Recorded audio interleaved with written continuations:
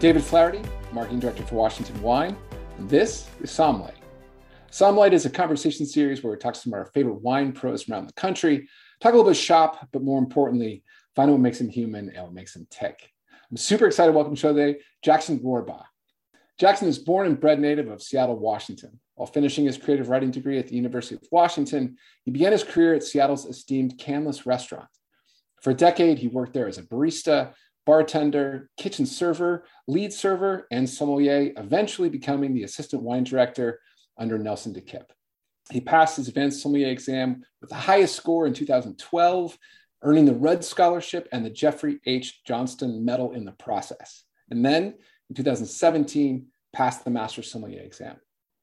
2020 saw the launch of Jackson's new wine venture, Crunchy Red Fruit, which connects subscribers with sommelier curated wines from across the globe. Jackson, it's awesome to see you, my man. Thank you for being here today. First off, where are you and how are you? I'm doing great. Thanks, David, for having me. I am at my house in Falls City, Washington.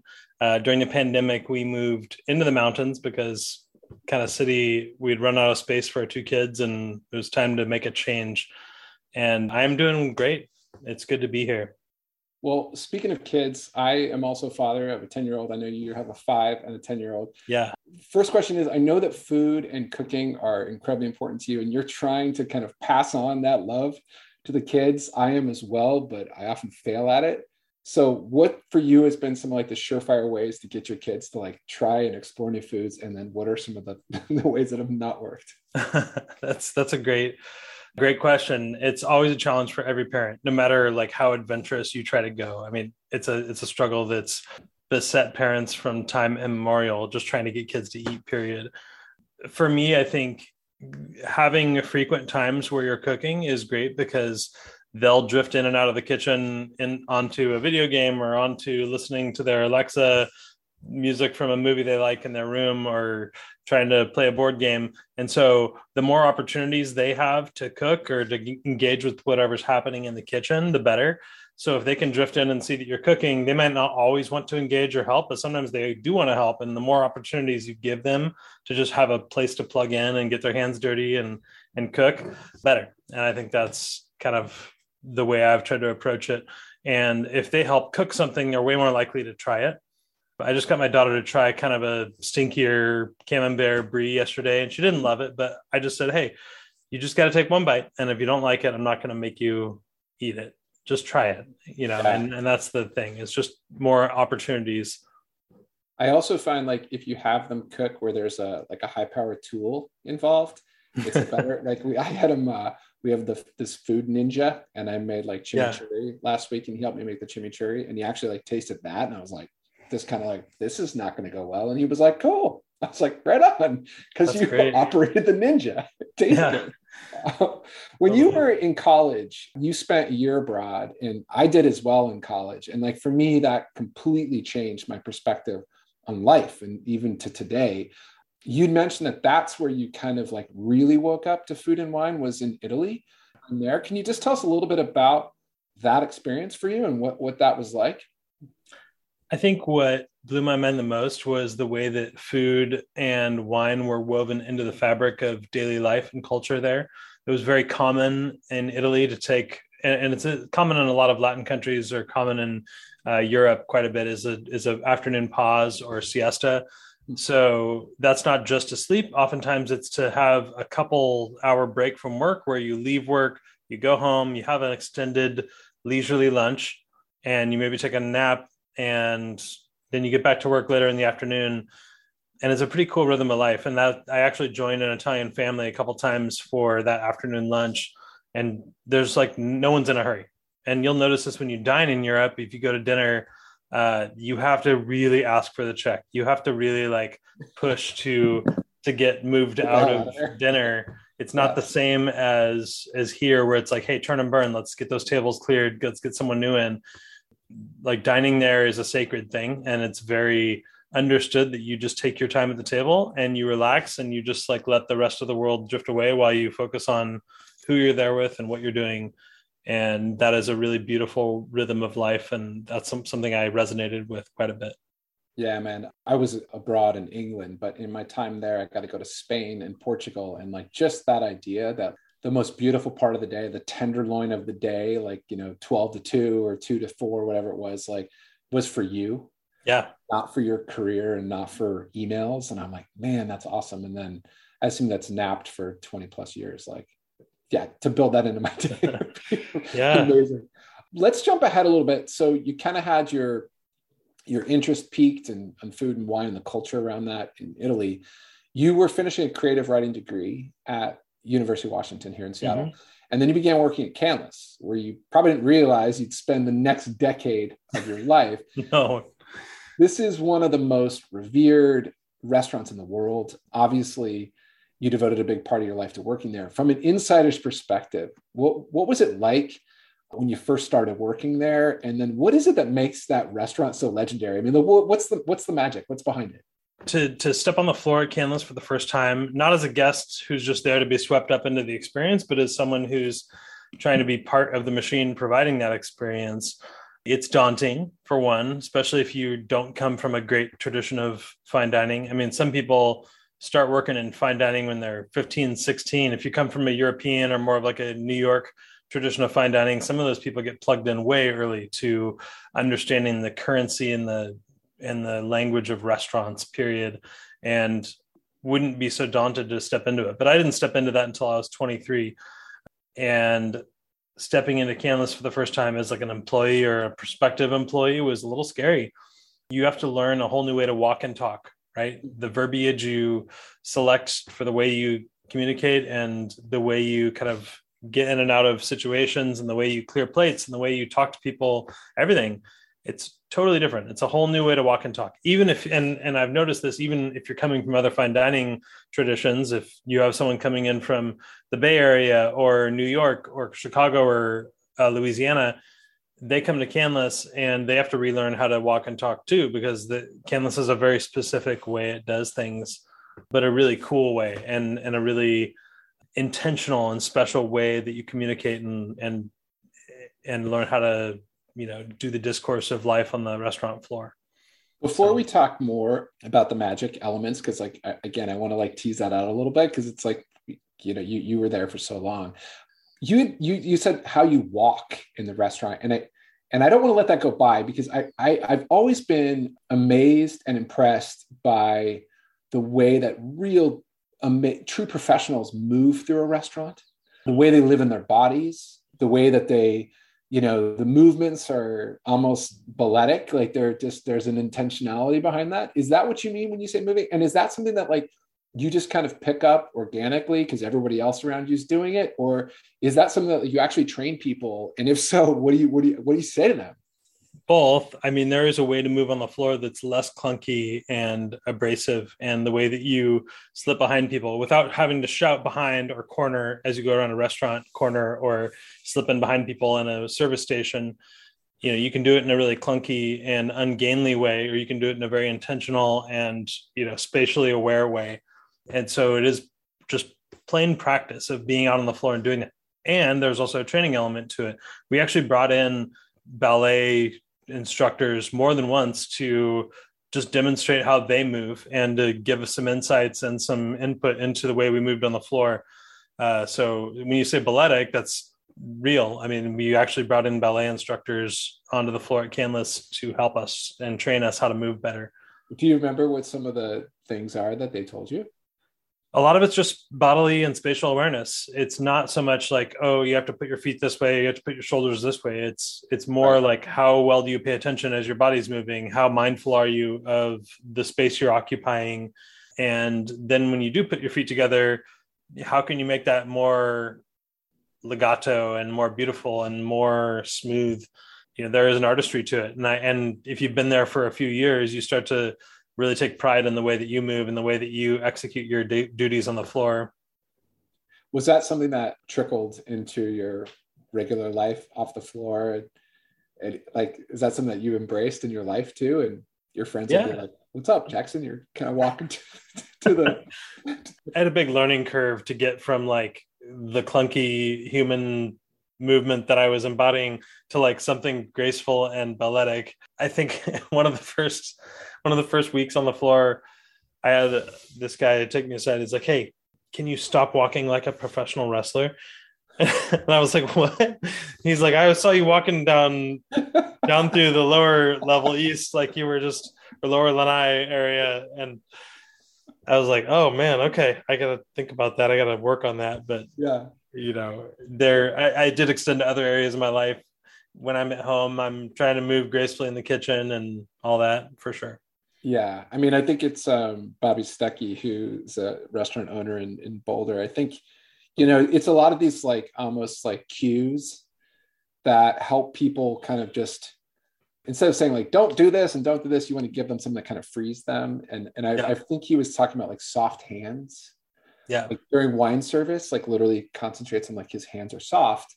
And that sounds kind of like silly, but then when you actually like start to try it, you're like, oh yeah, because those movements, everything, as a guest in the restaurant, like everyone moving around you, especially at your table, all of that puts people at ease, right? Yeah. There's all this nonverbal movement.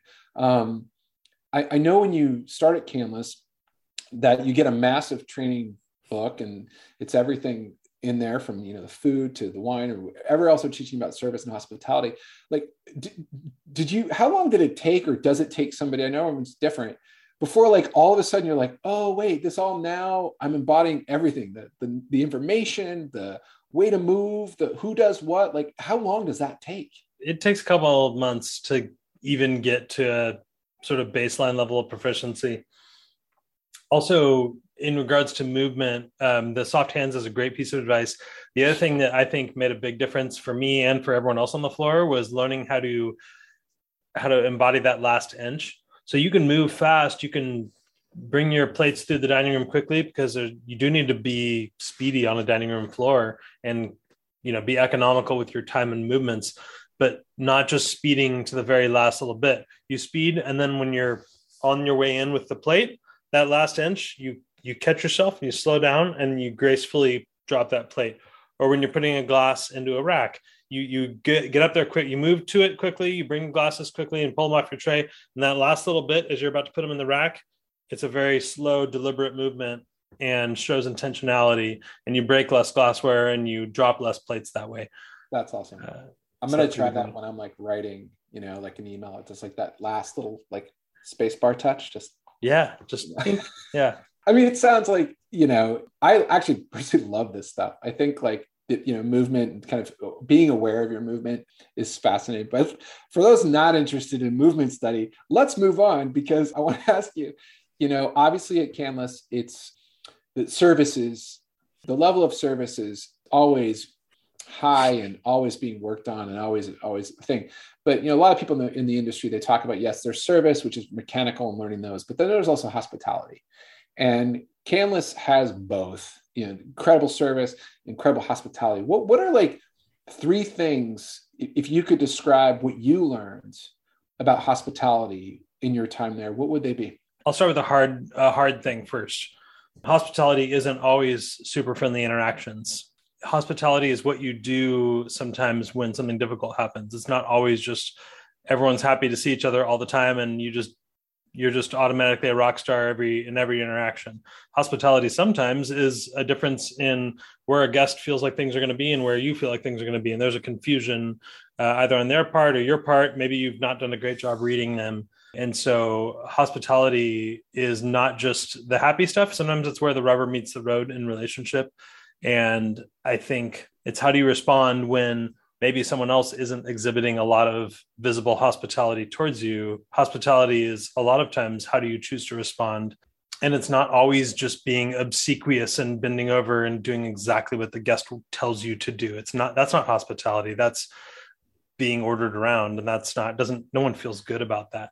But as long as you as a hospitality professional are always turning towards relationship and seeking to understand and seeking to see and hear and listen to the person who's opposite from you, then there's always an opportunity to make something great happen, right? And that means, hey, we messed this up. I'm turning towards you and saying, hey, I'm in a relationship with you. How can I help? How can I fix this? How can I make this better? Or, hey, these were your expectations. They didn't get met, but I'm turning towards you. I'm saying, hey, I'm here to help you. And as long as the guest also turns towards you, then you can make really a lot of magic happen. Even if like maybe the first instance of something not working out the way they hoped it would doesn't go great.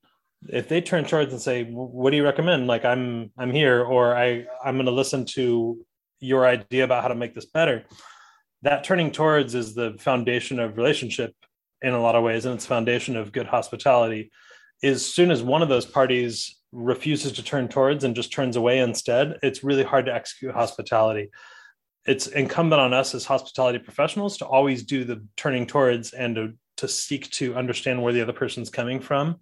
But it doesn't always end in a great result because sometimes the other person turns away. And I guess that's like, I hope that addresses your question, at least in part, because that's one of the most foundational things I've had with conflict as it relates to hospitality in the restaurant, because it's not always perfect, but as long as you're willing to turn towards and dig deep, then you can make anything happen, if at least as long as the person's willing to work with you. So is every guest win overable?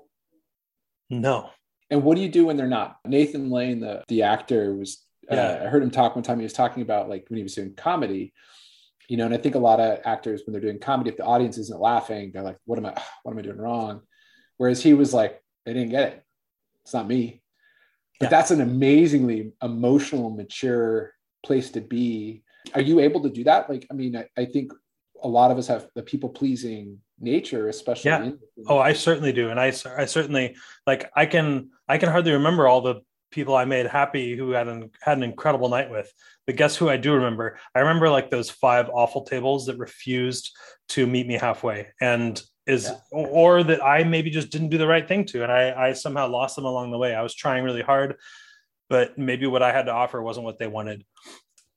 There are some people you think aren't going to be win overable who end up being really cool in the end because they just want to see that you care. And hey, maybe the restaurant messes up or you mess up, but as long as you keep pushing and saying, hey, like, I'm not going to abandon this, like, I believe in this relationship, then sometimes you get met with this amazing reward of like, hey, like, yeah, it didn't start out great tonight, but like, I love the way you brought that around. And I love the way that we stayed in contact or that you had someone else come over and talk.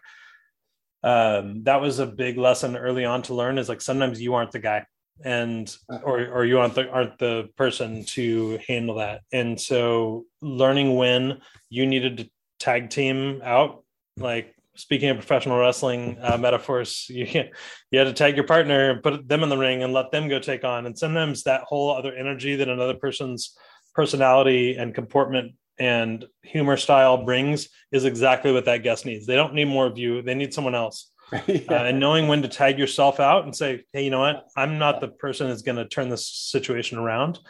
Those were always like hard, but good lessons to learn. You know, like the movement and the soft hands, or, you know, the final inch that you talked about, or were there any mantras that were trained to the staff there that you remember or that you really were, you know, held on to? Tons. Some of which I think have continual application in my life today. Some don't, but I think there's definitely a few things that have been like really beneficial and helpful. One of the early things from my time there was keep the promise. And it sounds like a little amorphous to say just by itself, but when you think of it in the context of a place like Canlis, it makes a lot more sense, because you're basically, when people walk in that door, you're promising them that they can trust you with their special night, their time with their family, their last dinner with their mom who has cancer, their last birthday with their brother who lives across the country, who's, you know, in maybe about to move out of the country. There's lots of situations that are really high touch and sensitive that they're trusting us with. And it's incumbent on us to value that trust and keep that promise. And that's something I take with me to Crunchy Red Fruit. And I take with me to my interactions with people outside of those walls. You know, when people approach you to do business with you or to buy wine from you or whatever it might be, they're entrusting you with their money, they're entrusting you with their time. And it's incumbent on you to treat that with value. That's awesome. I love that. You've had some amazing accomplishments in your career. You crushed the advanced exam in 2012, which in itself 10 years ago. Oh my gosh, that's a long time ago. That in itself is, Jeez. one of the hardest tests in the world, let alone what you did 5 years later when you passed the Master Sommelier exam. I think today there's still only 270 people that have passed this test. It's one of the hardest tests in the world for those that don't know. Like many, though, you did have to try it on multiple occasions. But let's go back to those years, because if I'm not mistaken, I think there was maybe your first kid in there. Oh, yeah. As well. I mean, were those years totally bonkers? And how are you able to balance, or probably didn't even balance, but how are you able to survive and be productive with the busy career, the family life, and all the studying that you have to do? I honestly would love to talk about that. It's hard, and I haven't always gotten it right. And balancing with a restaurant career, it's hard enough. Trying to add on all this wine stuff, trying to remodel a house while I'm working 55 hours a week at Canlis and trying to study for these exams all at the same time. Brock was born in April 2012. I took my advanced exam like today, 10 years ago. So he got born, and less than a week later, I flew down to Anaheim to go take my advanced.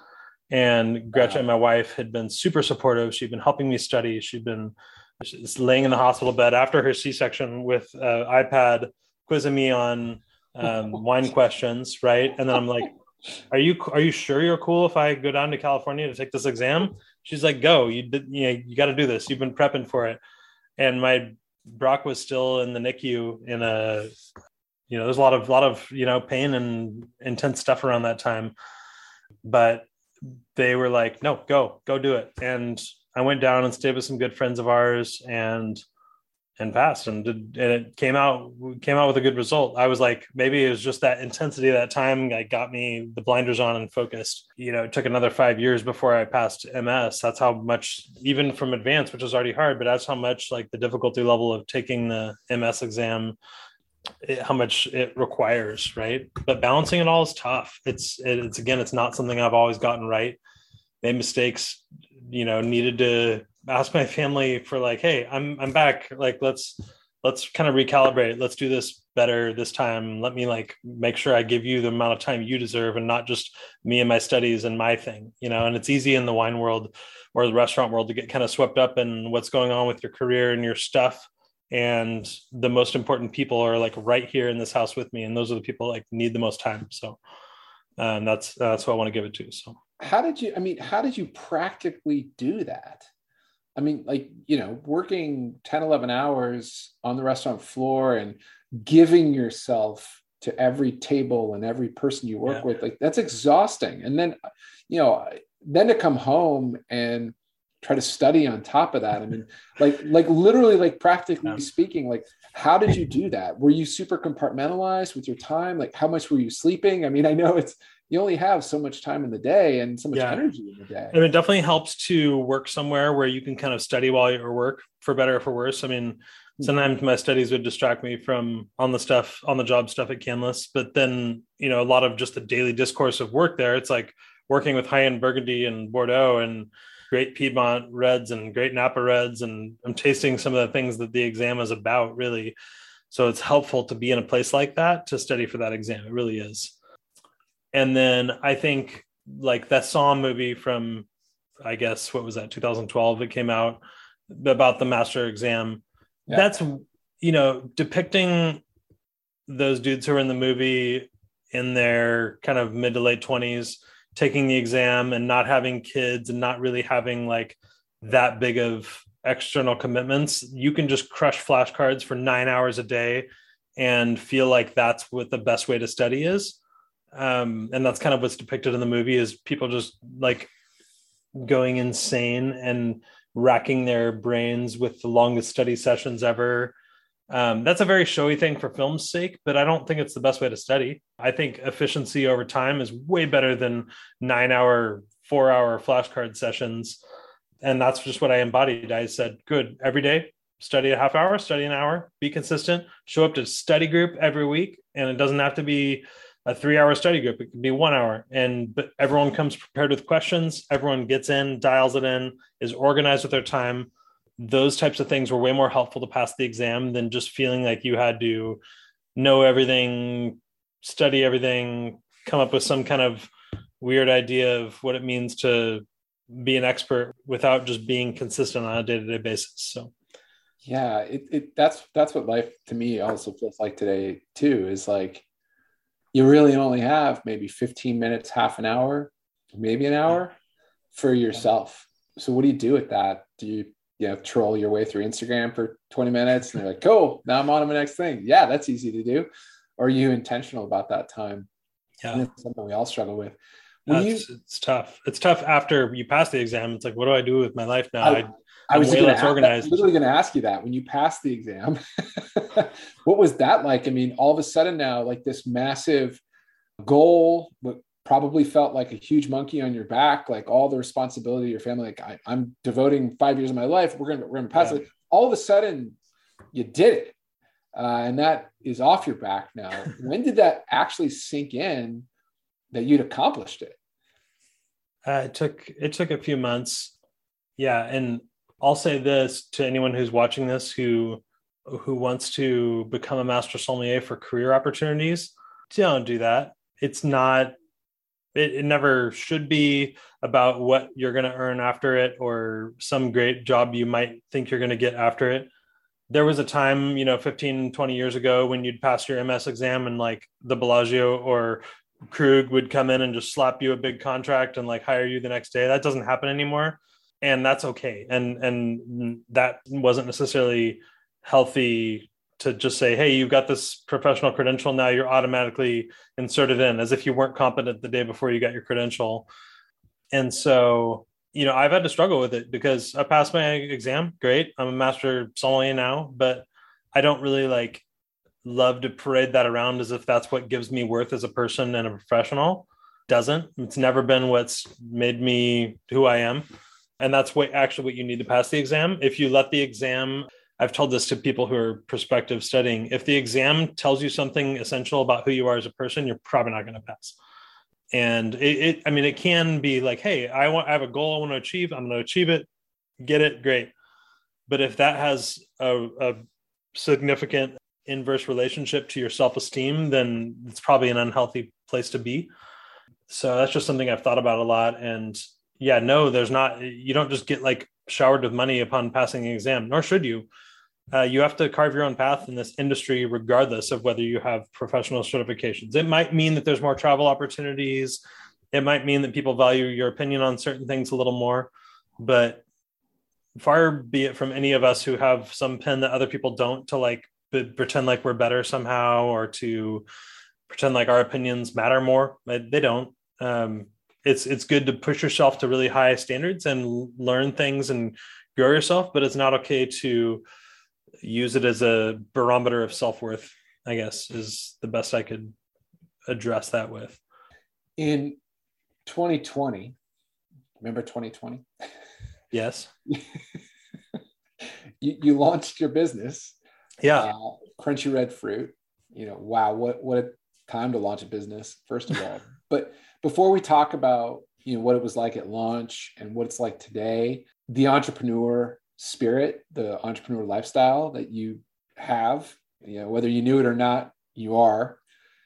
Can you give us a sense though, that time leading up to making that leap into doing your own thing? I think a lot of people in this industry think about that, but whether it's real or not, but then you get on that path and you're like, I actually might be doing this. And that's a probably pretty scary, vulnerable, exciting thing. How did you determine what you wanted to do? And what was that process like for you as that idea went from just a kernel to holy crap, this is going to be a reality? It was sentiments I was starting to feel my last year or so at Canlis. Having someone bring in a Gruner Veltliner that was, let's say, $14 wholesale that was really cool, or a pet nat that was $23 wholesale that was really cool, but it was pet nat doesn't belong on the Canlis wine list.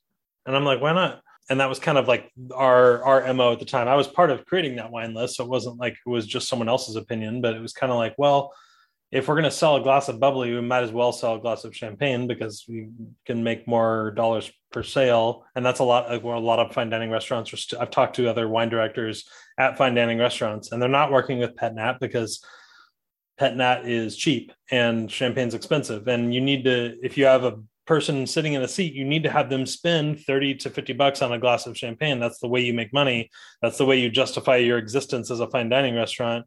And I felt like bummed out that I couldn't show people those sorts of wines that were maybe not as traditionally thought of as the big great 10 wines: Napa, Cab, Champagne, Burgundy, Bordeaux, Piedmont, Tuscany, Aussie Shiraz, whatever, like the 10 sort of things that people think of when they think of fine wine.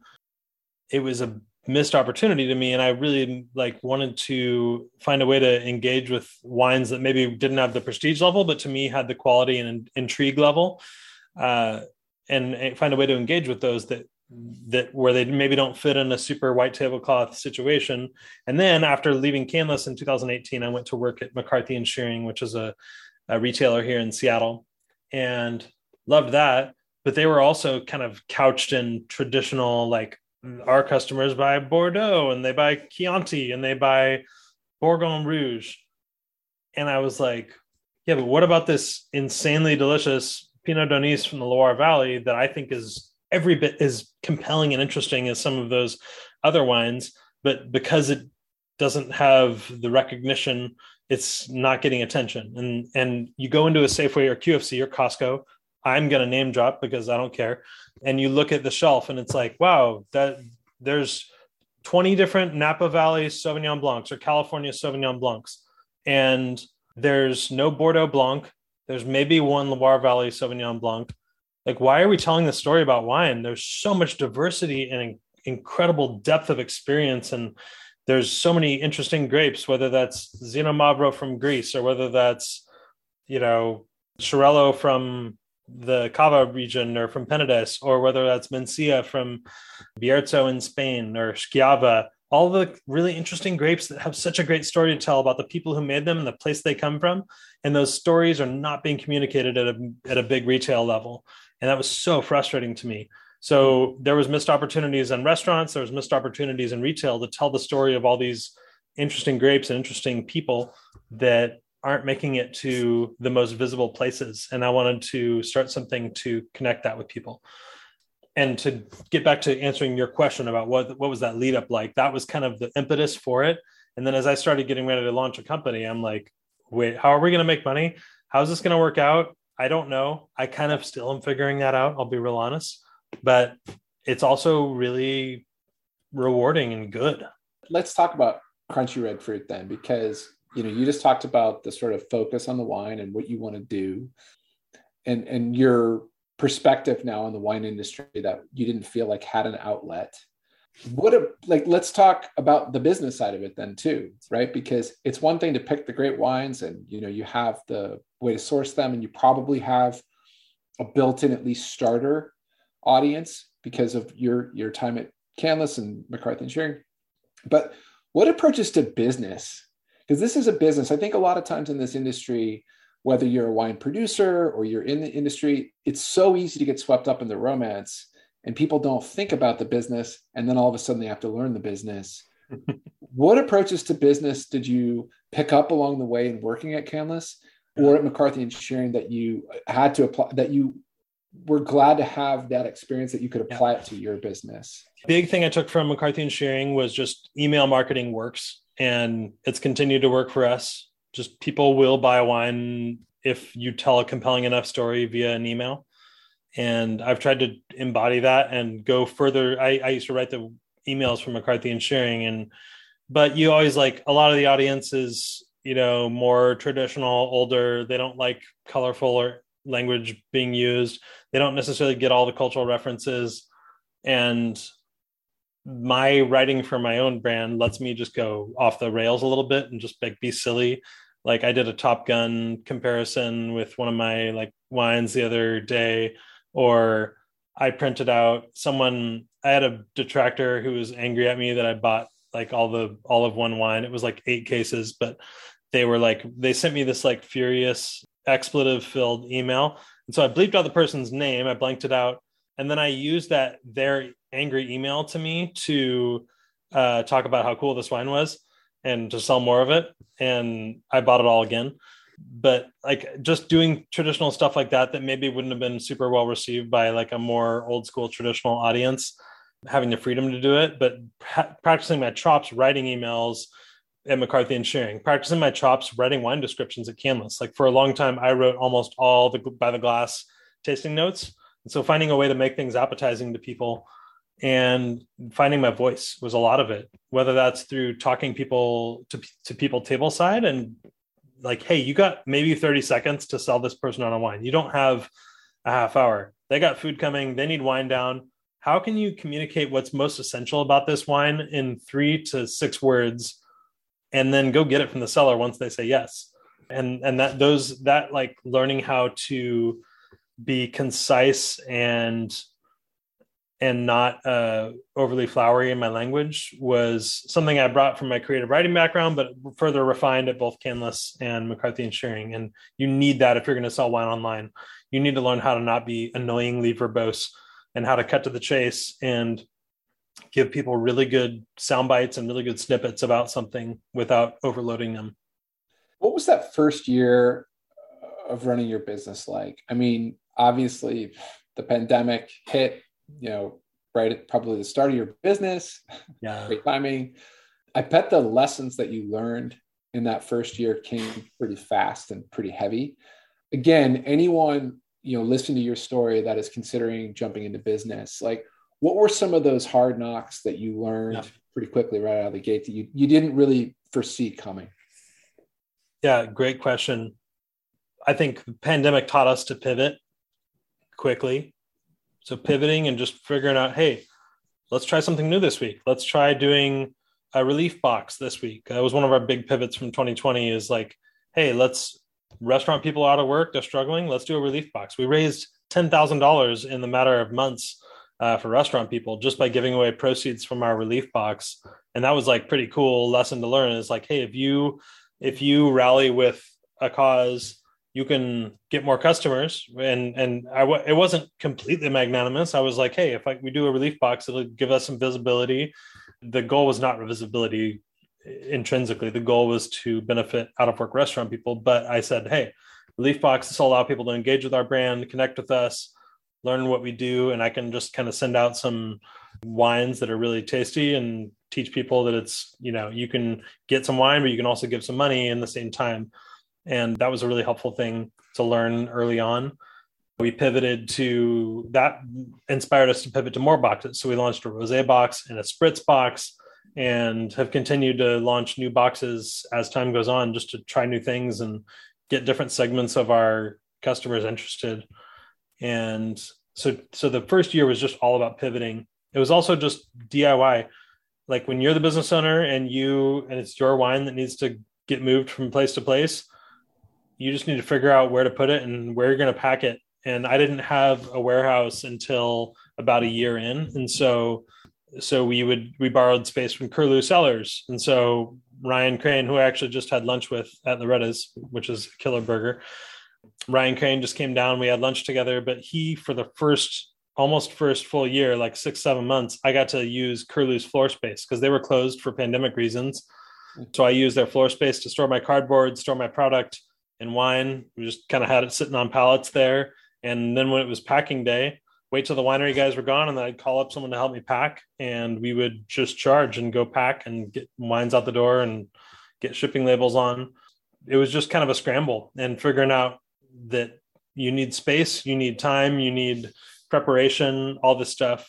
I was not very good at customer relations and organization, and I had to learn those skills. And then brought on an employee at the end of the first year that has been with us since then and has done really great. So for many, running their own business is a dream opportunity, but many people don't know the sacrifices that they're going to have to make to do it. For anybody out there that, you could talk to that's considering starting their own business, especially in the wine industry, what advice would you give them?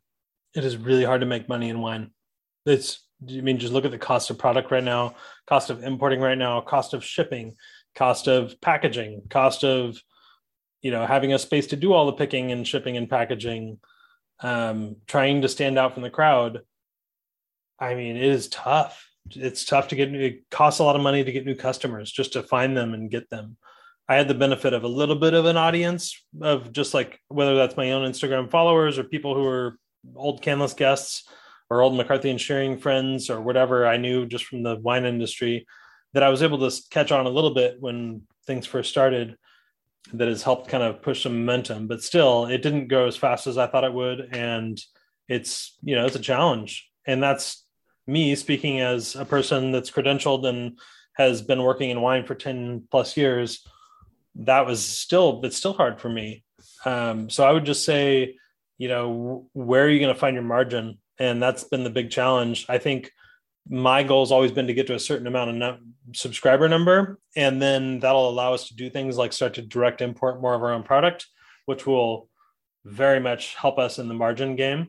But then we couldn't have foreseen the supply chain issues and the pandemic and the fact that containers cost almost 4 times or more than they used to cost at the start of the pandemic, and cardboard 6, 7, 8 price increases across the board. My boxes. So I started by having a really cool box designed spec just for us with our own print on it.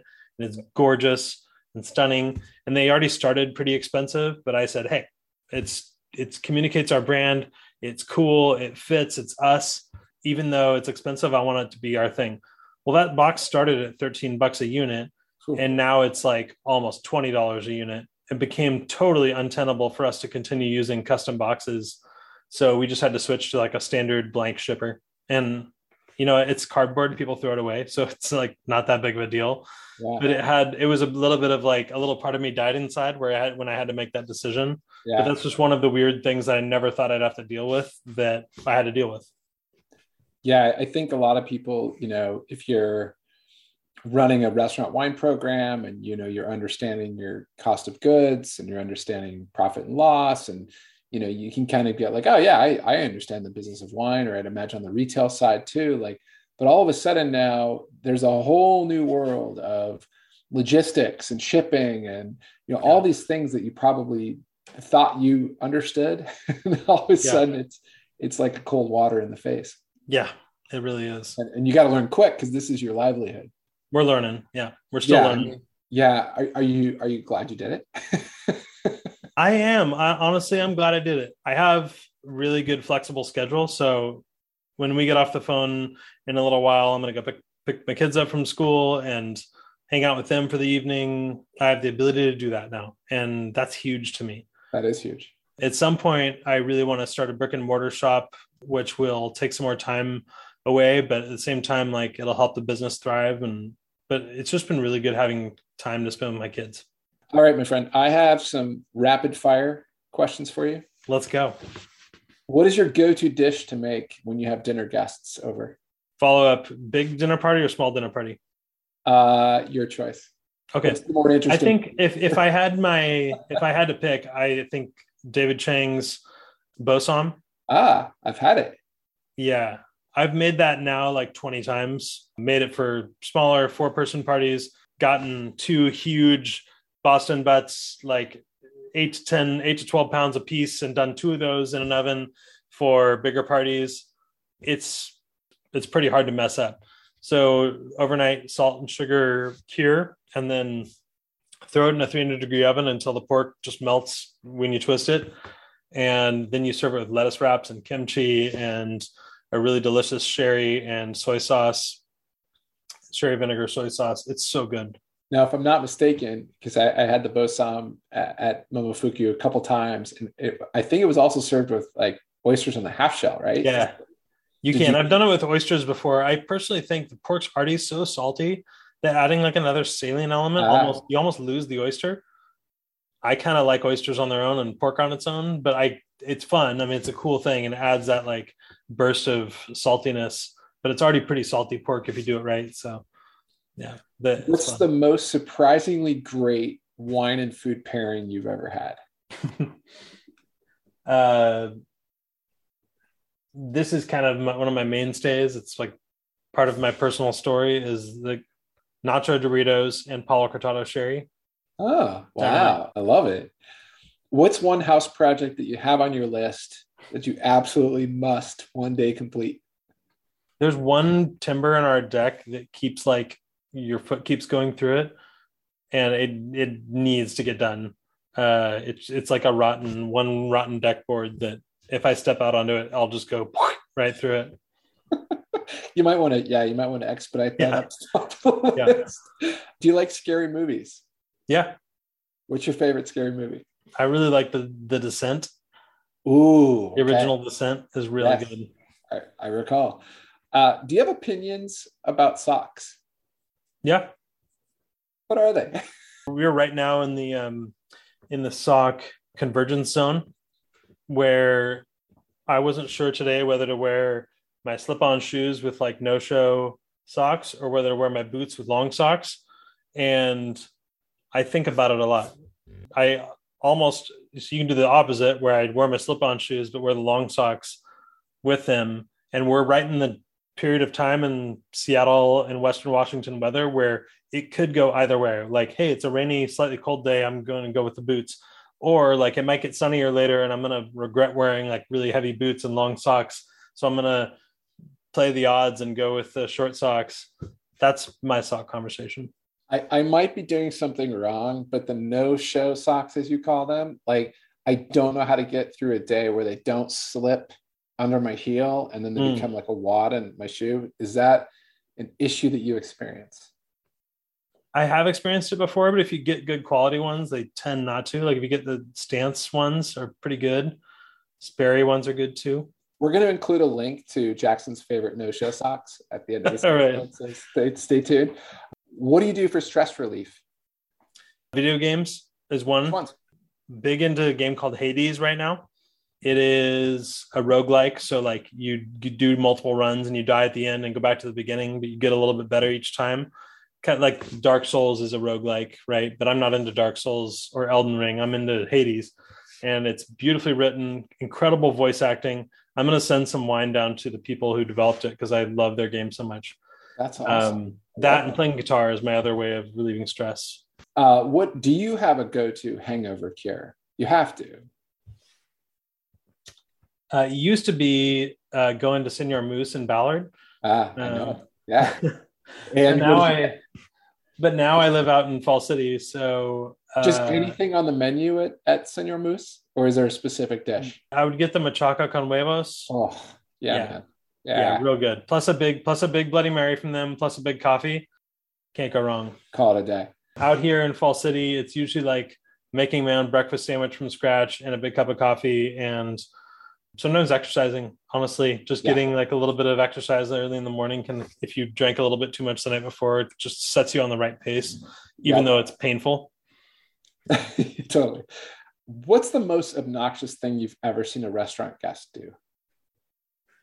Yo, that's a deep cut. I know you got some stories.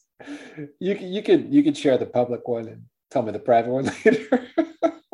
Bro, I've seen some shit on the canvas floor. Sorry, you're gonna have to bleep that out. It's an adult. I think getting up and pushing Mark Canlis was a pretty heavy one. A guest got up and pushed. Oh yeah, the owner of the restaurant. Yeah, because he didn't like something he said to him because he was asking him to kind of like keep it down and like, hey, you need to chill. This is people are dining here, and the guy was like, "What, do you want to fight me?" And like, like you gotta have some real hubris. A lot of people don't realize when Mark comes over to the table and talks to them that like he's the owner. They're just like think he's like some other manager guy. Yeah, great. Yeah. Like, hey, Mark Canlis, nice to meet you. Last rapid fire. I know you love to cook, and I know you like to cook over the fire, and you like grilling and all that. So for us at home that like to grill, myself included, what's the best way to up your home steak making game? For live fire cooking or for stovetop? Let's go live fire. I think this would be my advice for both is just paper towel, like pull your steak out a couple hours ahead of time or like an hour or two. paper towels on both top and bottom to dry out the surface on each side, and replace the paper towels a couple times as it soaks through, so you're getting the driest steak you can, because it's going to help form more crust. And it's also that time out in the room temperature is going to help regulate temp. And you don't want to throw a cold steak on the grill, because then you'll get really hard cooked outside and really undercooked inside. I've gotten the best results by resting my steak a couple hours before cooking, drying it out, and then giving it a hot heat and giving it as many flips as it needs, but not overdoing it there, and resting it under foil or at a low temp after cooking, so it can have some time for the juices to kind of coalesce. Are you a reverse sear guy? Because like that's completely changed the way. I've gotten great results from reverse sear. I think I get the best results from reverse sear when it's a bigger cut, like a huge steak or a big prime rib or a big pork belly or whatever. I get really good results when it's a big piece. Sometimes it's harder to pinpoint, even for reverse sear. If you have thinner steaks, it can be tough to get it just perfect. But yeah, reverse sear is great. I love it. Good. I'm on the right track. Did you bring a pen and piece of paper? I did, yeah. All right. So we're going to do the Somlite drawing challenge. Okay. So I'm going to have you draw.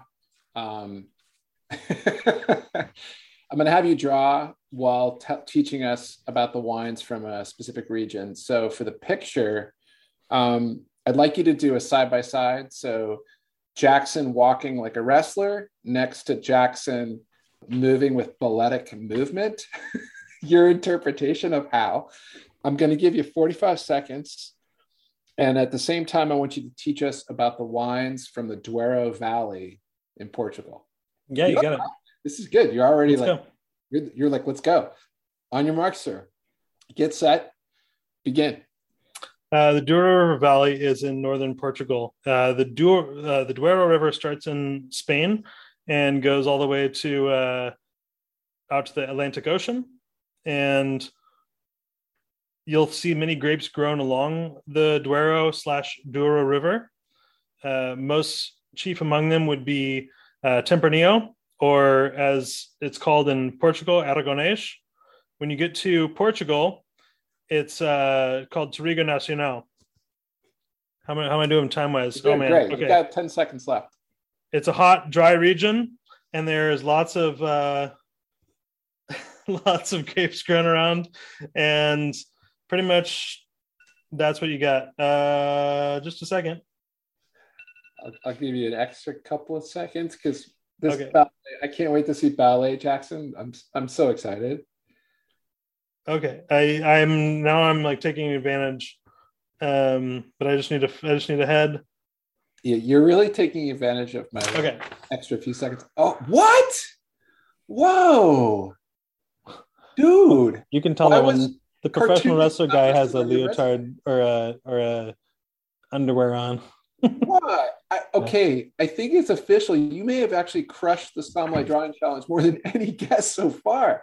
Why is comic book artist not on your resume? I think my first major in college was like visual art before I changed it to music, and then eventually to creative writing.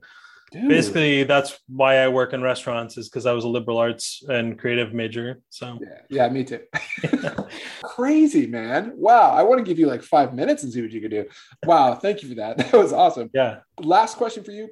You've spent your career here in Washington and Seattle. In your time here, you've become incredibly close with so many people in the Washington wine industry.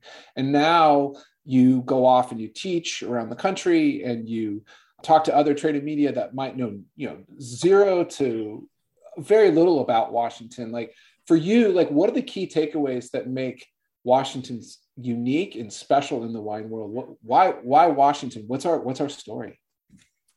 Washington's story is pretty cool. I mean, there, I think more than almost any other wine region in the world, there's such a huge correlation between like big cataclysmic geological events and what the soils look like in the vineyard, and what the actual degree of slope to the vineyard are, and why are all these huge boulders like laying around the vineyard. And you look at things like the Missoula flood, and you look at things like volcanic eruptions, and you have like direct specific things you can point at Whereas like if you're in Burgundy, Burgundy's amazing. Obviously, there's so much story there, and the soils are so old, and they're former ocean floor. But you can't say like, "Hey, look at this big cataclysm that happened that made this." And Washington has like that in pretty recent history. Like, we have the last ice age to go back to like point to a thing that really caused our viticultural landscape to be really a specific way. And I think that's just compelling and fascinating. And we have a huge diversity of styles, especially when you look at what's happening in the gorge right now versus Walla Walla, Yakima, all over. There's just a lot of like interesting ways for people to express their vision for what wine can be. And we're seeing such a cool diversity of newer voices coming out in Washington right now, and people doing really high altitude plantings and bush vines and all sorts of really compelling things that are showing that we're not just Cabernet Merlot, but we have like so much to offer. So yeah, it's moving pretty fast here, man. Yeah. Sure. Changing every day. And I think if people thought they knew Washington 5 years ago, it's like an entirely different. You got to take another look now. I'm really compelled by it. I think there's just a lot of exciting things happening. So yeah. Well, thank you so much, Jackson. It's been awesome to talk to you today. Like I'm still a little floored by the comic book drawing skills that you unleashed on us. More just to get that ballet and professional wrestling. Oh man, look at that! He's even got like wow. Should have given him more of a Hulkamania like. Yeah. So thank you so much for listening. Stay well, stay healthy. This has been Sommelight, and we look forward to catching you next time with some of our other favorite wine pros around the country. It's been awesome to have you, Jackson. Thank you so much. Thanks, David. Appreciate it. Good talking to you.